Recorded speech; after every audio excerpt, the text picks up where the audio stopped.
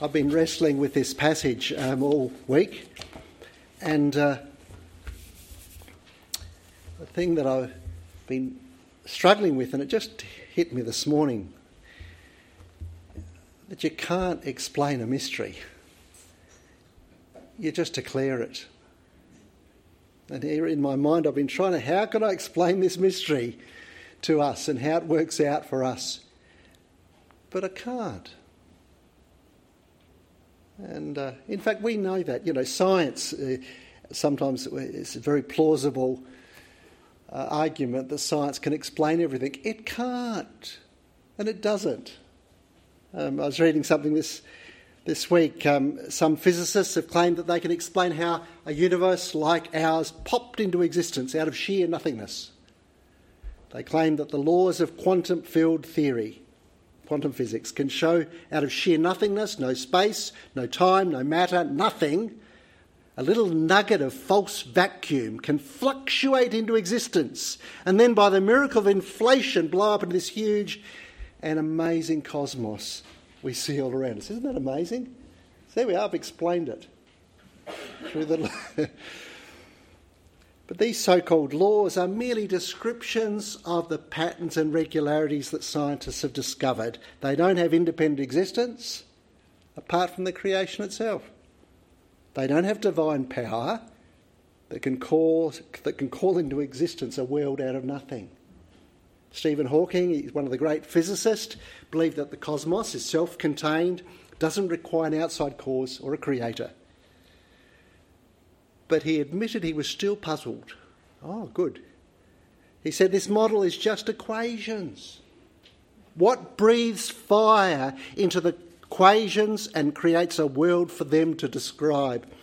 Equations themselves can't do the magic, can't resolve the puzzle of existence. Science cannot explain the mystery of existence. It can only declare something of that mystery from a scientific point of view. Science can never explain away the wonder of creation. And it can never bring us any closer to the mystery of God. But the Word of God can. Because the Word of God is not God explaining his mysteries to us, but declaring the wonder of who he is and what he's about. And some of that mystery has been hidden for ages until Paul came along and the apostles, but particularly Paul.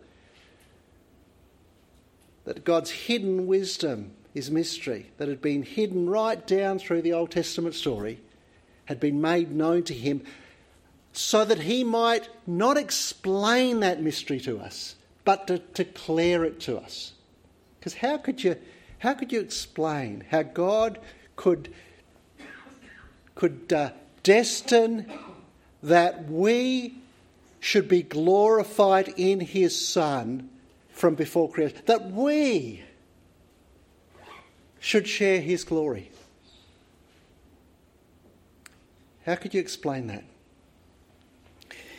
So we're not going to try to explain it, but we are going to try to declare it. This passage is very much where Paul is in this passage a lot of times.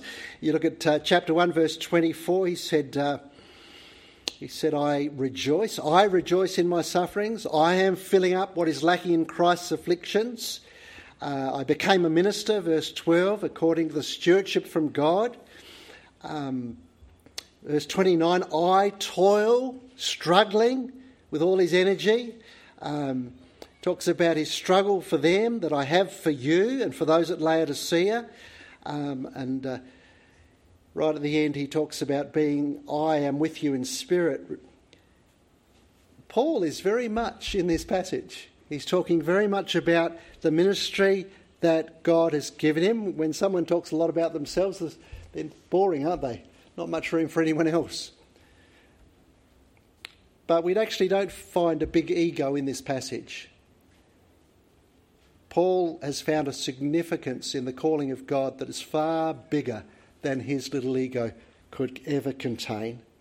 But he doesn't downplay his ministry, the significance of it. and neither should we. Remember Paul on the road to Damascus, and he told this story many times as we saw as we were travelling through Acts. He shared what God said to him when he was blinded by the glory of Christ on the road to Damascus. And in his speech to King Agrippa, he said that God said, "Rise, stand on your feet. I've appeared to you for this very purpose, to appoint you as a servant and witness to the things in which you've seen me and to those in which I will appear to you, delivering from your people and from the Gentiles, to whom I am sending you." I'm sending you to the Gentiles to open their eyes. That's us. Not just in his own generation. The word that God gave to Paul was for us too. That our eyes might be open so that we might turn from darkness to light, from the power of Satan to God, receive the forgiveness of sins that are placed among those who are sanctified in me. God gave Paul a specific ministry to go to non-Jews, to the Gentiles. He also spoke to Jews in the synagogues, wherever he went, but always went further than that, out to the Gentiles. And he makes that plain also in Ephesians. Of this gospel I was made a minister according to the gift of God's grace, given to me by the working of his power. To me, though I am the very least of all the saints. In the Greek, it's the least of the leastest. Looks like he's putting himself down there. But he knew what he was and what he'd done. Even though I'm the least of the leastest. This grace was given to preach to the Gentiles the unsearchable riches of Christ, and to make plain the mystery hidden for ages in God. So there is a mystery beyond all mysteries that was hidden in God, that is now being made known. And Paul was given that ministry to make the word of God fully known. The mystery hidden for ages, this is verse 26 of chapter 1 of Colossians, the mystery hidden for ages and generations, but now revealed to the saints.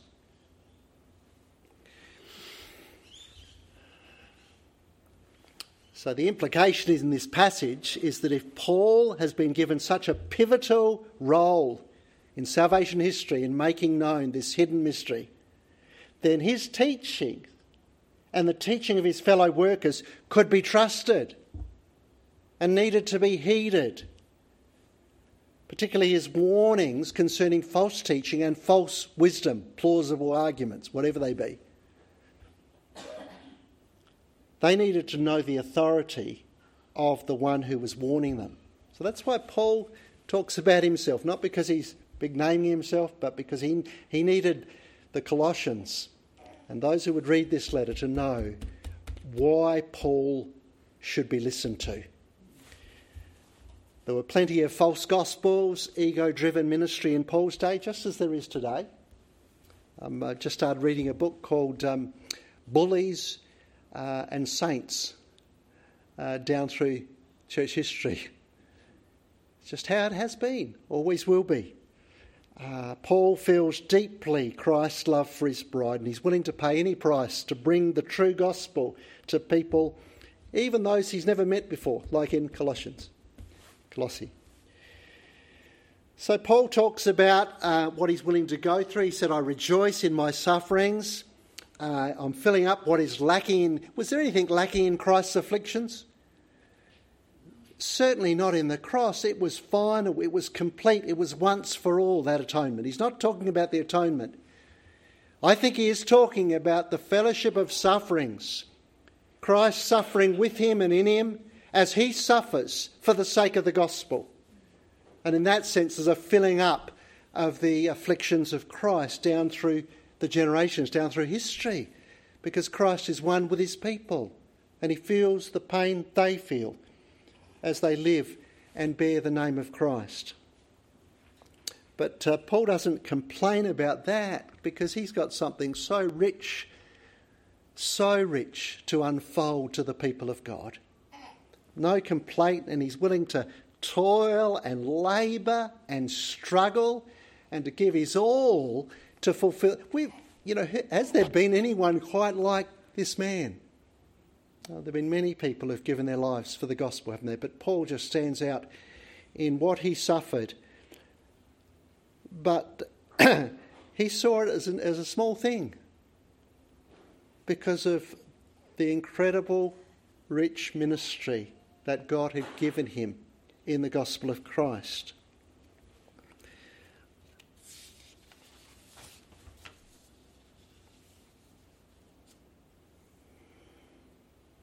What is that? What is this mystery that he is making known? Verse 27. To them, to the saints, God chose to make known how great among the Gentiles. Remember, the Gentiles were out in the cold in terms of God's purpose. Yes, there are hints in the Old Testament the blessing would go out to all the nations, but it was not clear because the glory and the promises and the law was all given to Israel. And so the Gentiles were strangers to the covenant. They were idolaters. Well, so was Israel in the end. But the Gentiles were actively substituting the truth of God for a lie. They were belittling God's glory. They were worshipping the creature rather than we still do. And yet God had planned the riches of the glory of his mystery to come to the Gentiles. It's remarkable. Those who are far away, brought near through the blood of Christ. And what is this mystery? Christ in you, the hope of glory. Now, I'm not going to try to explain this, but I'm going to ask this in declaring it to you. What is the deepest and truest thing that you could say about me? Now, don't shout it out. I don't want any hidden secrets come out. What is the deepest and truest thing I could say about you? About each other? It would have to be Christ is in you.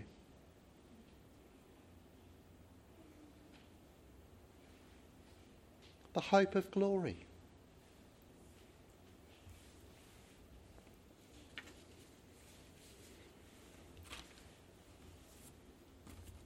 And yet we hardly think about it. Have we got any hope of glory without him?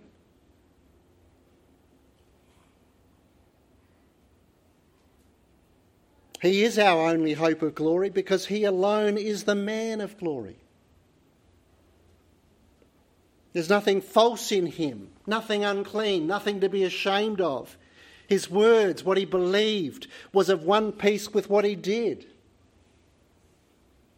There wasn't a dishonest bone in his whole being. He was authentic before man and God in a way that none of us could ever clever claim to be.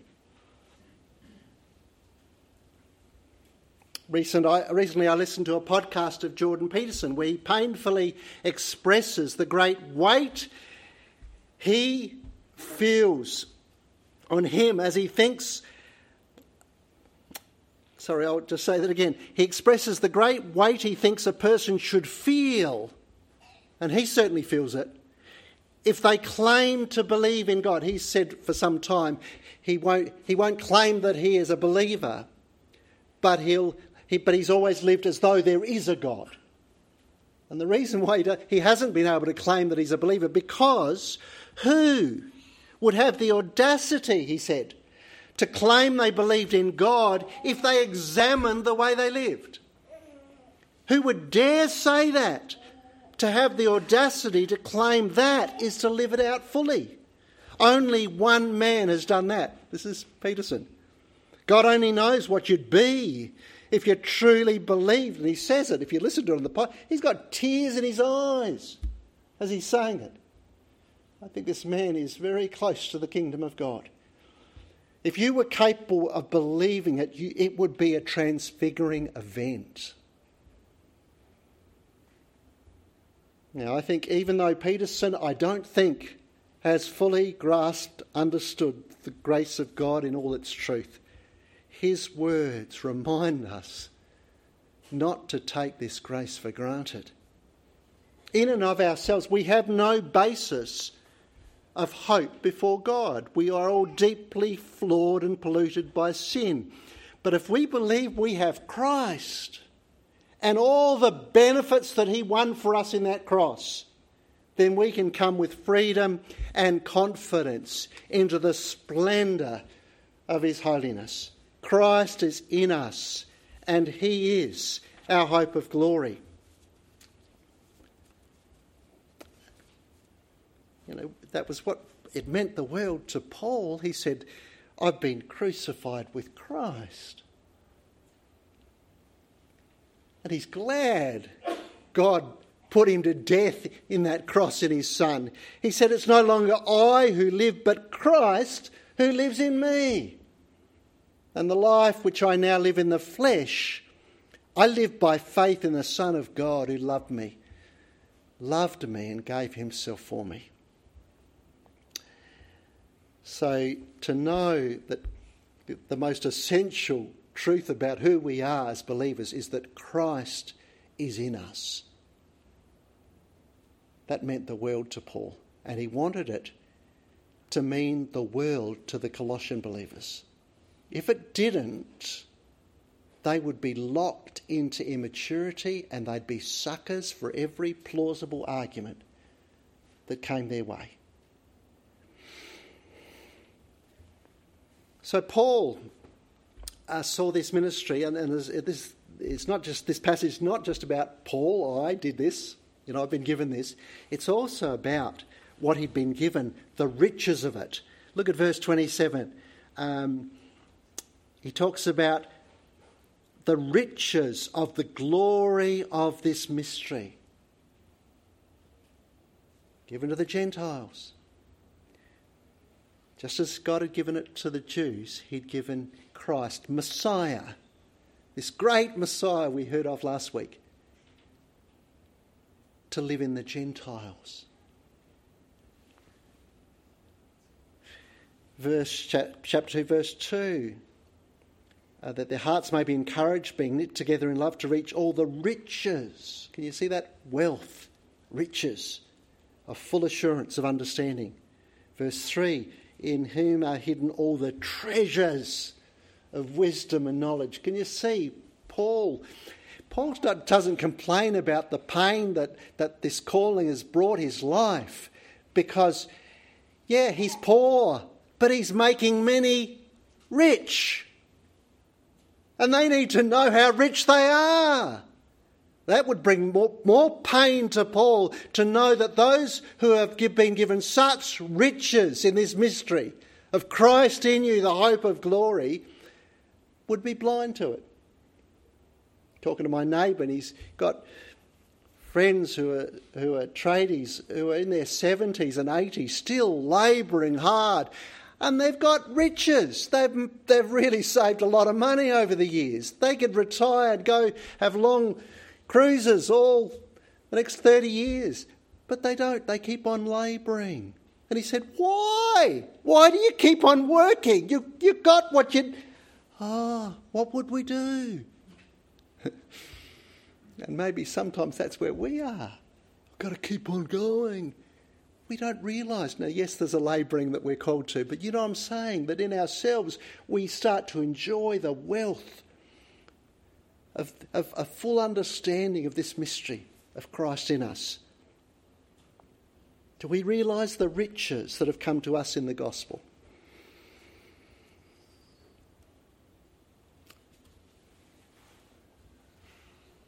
So Paul is struggling with all his energy that he powerfully works within him, so that no matter how weak he's beaten down, he has the sufficiency of his grace, and Christ's power is made perfect in weakness, Christ in him. But he toils and struggles, and he said, I want you to know how great a struggle I have for you and for those at Laodicea. These are churches he's never been to. But these are churches where he knows there are Gentiles whom God chose to be brought into Christ and Christ be brought into them that they might share his glory in all eternity. This is the hidden wisdom made known. And he knows that there's going to be a lot of plausible arguments and lies and deceptions. They're going to try to stop these new believers from living fully in the richness of the inheritance that is coming. And that's what pains him even more than probably the physical sufferings he went through, is when churches had heard the gospel, believed, but then got beguiled and deceived and headed down a rabbit burrow. And I tell you, there's a lot of rabbit burrows you can go down, and I've been down a few myself.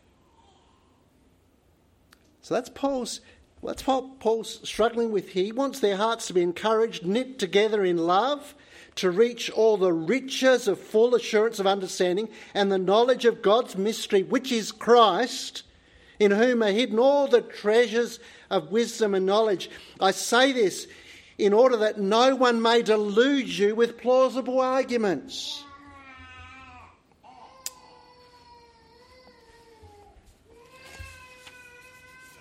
Sorry about that. Plausible arguments. Someone said you need a lot of stuff as a bolster for life. Is that true? No, it's a lie. Sounds plausible, doesn't it? Well, most people in Australia live by that one.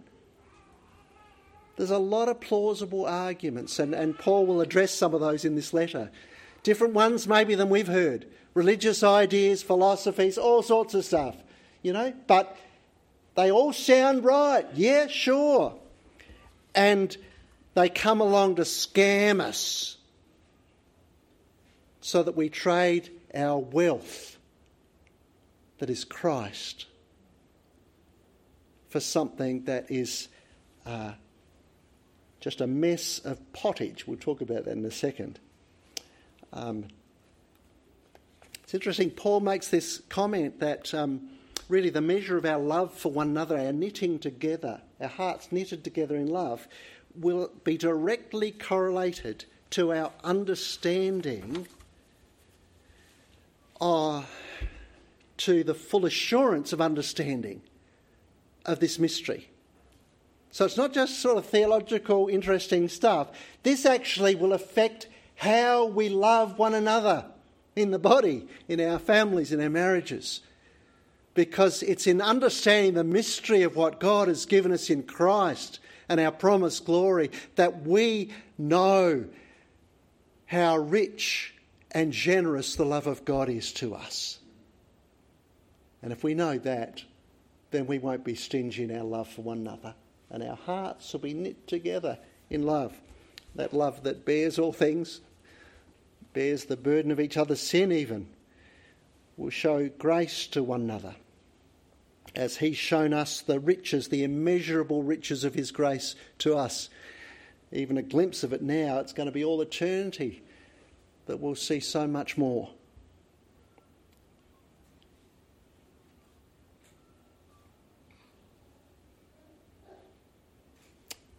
And that's why Paul prays elsewhere that we might know the height, the depth, the length, the breadth of the love of Christ that surpasses knowledge, being filled up with the fullness of God.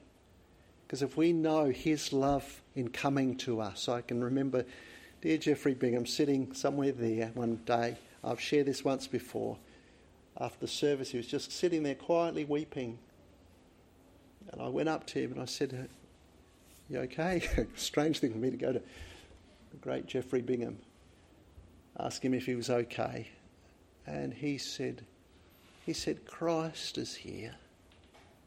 Christ is here."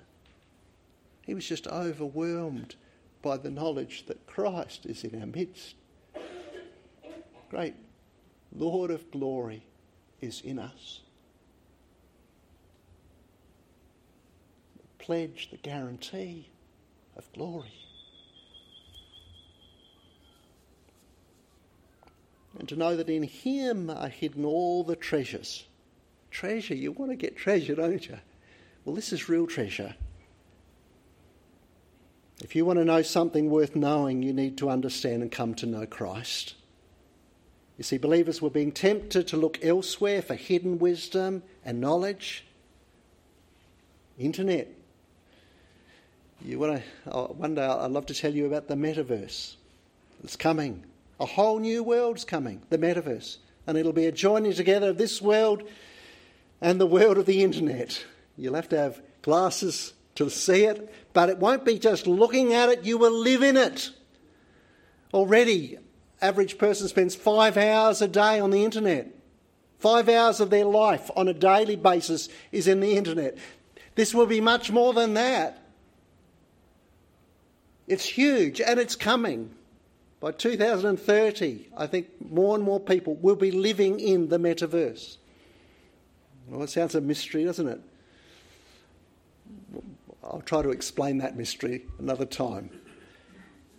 But it'll be a big temptation and a big life killer, life stealer, even for believers, if they get caught up in it. It'll also be a useful tool for all sorts of things. You see, there's plausible things that will grab our heart to mislead us. It's interesting he talks about Laodicea, doesn't it? Because Laodicea, we think, are we really in danger? Well, the Colossians were, and we'll see that. And certainly we know Laodicea was in danger because later on they would come to a place where they thought that they were rich and prosperous and needed nothing because they'd believed certain plausible arguments, when in fact they were wretched, pitiable, poor, blind and naked. And he counsels them to buy from me gold refined by fire, real treasure. So Laodicea is mentioned here because they too. But then every church is in danger. We're in danger. And we're in danger. We're in danger of exchanging this treasure, the treasure of our inheritance, our birthright, for a mess of pottage. Now, I used to hear that phrase as growing up in the church, and I thought, well, it must be in the Bible. It's not in the actual text of the Bible at all.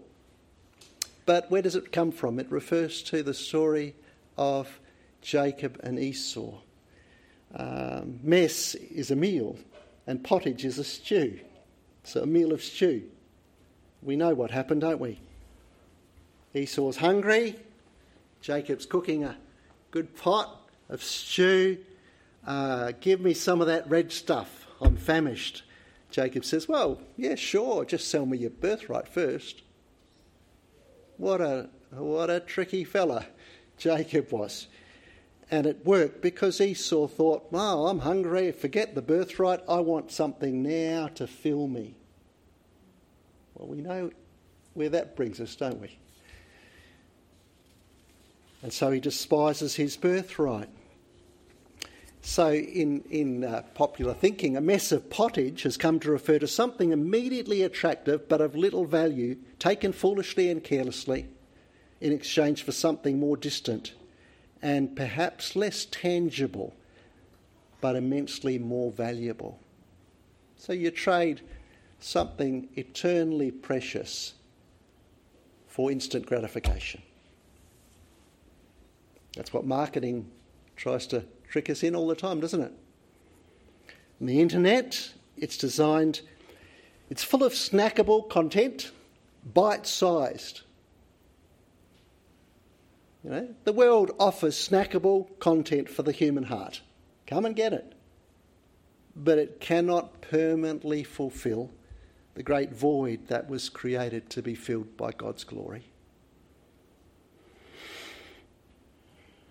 So don't be deluded.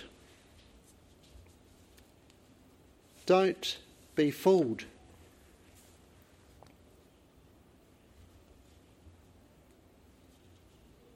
There is hardly a day that goes by when I don't either get a telephone call or a text or an email that is out to scam me.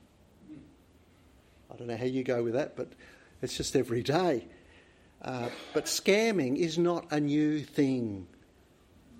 You see, Paul is warning about the spiritual scamming that is travelling around the churches. False teachers, false preaching. All trying to pass off as genuine, tricking people into thinking they'll get rich quickly, when in reality they're about to get poor very fast.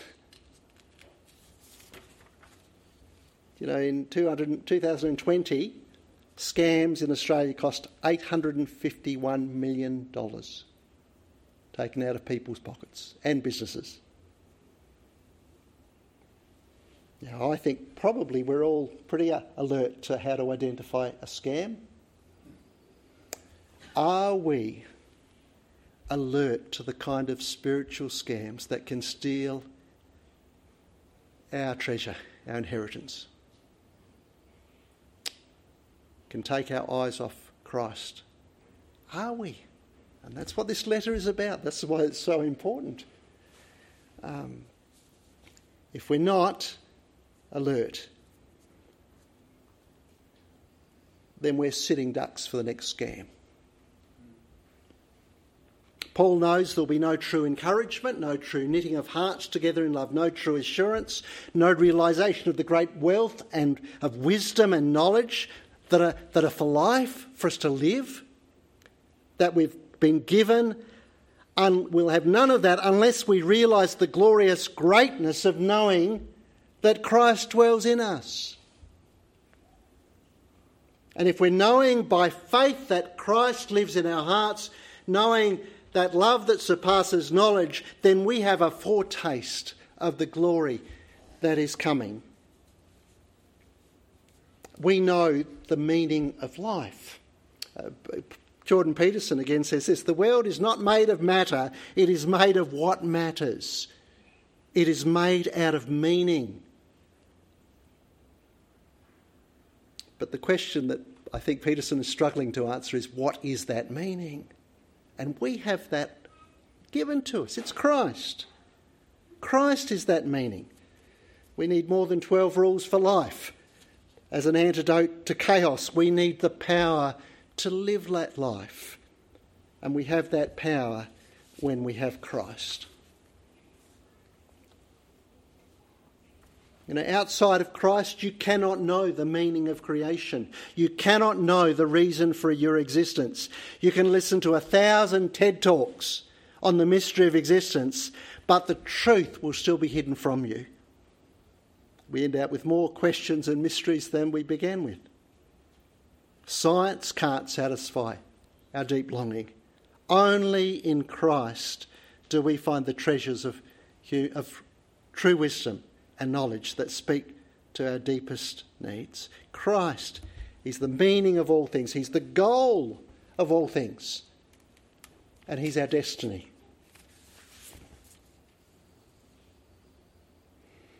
That's what Paul was struggling with, and I'm struggling with it today, to just make it known, not explain it.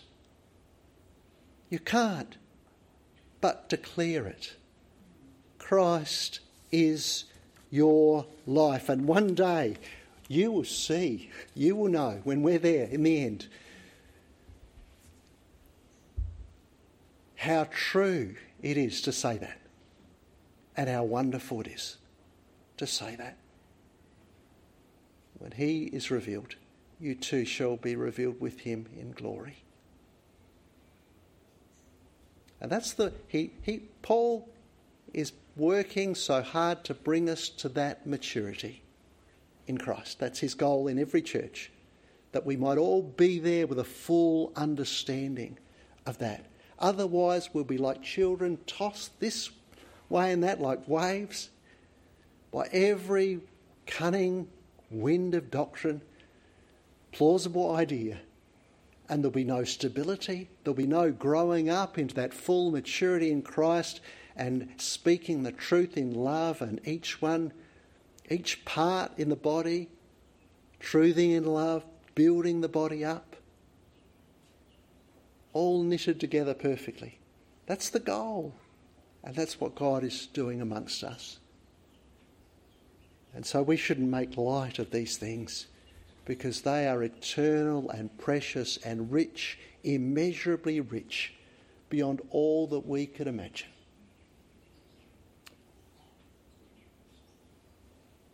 Forget the mess of pottage. Looks good, might taste good, but it's nothing compared to what God has given you and I in Jesus Christ. Amen. Let's pray.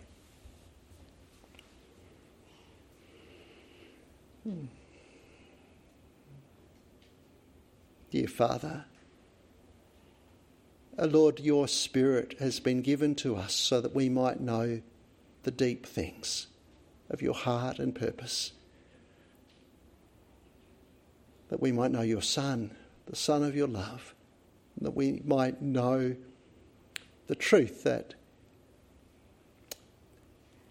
he is in you, that you are in him, and that he is in us, and all to share your eternal glory. To taste it now by faith, to glimpse it in one another imperfectly, but one day to see it in all its fullness, brought to total completion in a day when your great glory will shine in each of us. And so, Father, we thank you for the certainty of this hope in our hearts and the strength it brings us and the warning it brings us to look nowhere else but to stay true to the calling. And so keep us true, Father, we pray, in the name of your dear Son. Amen.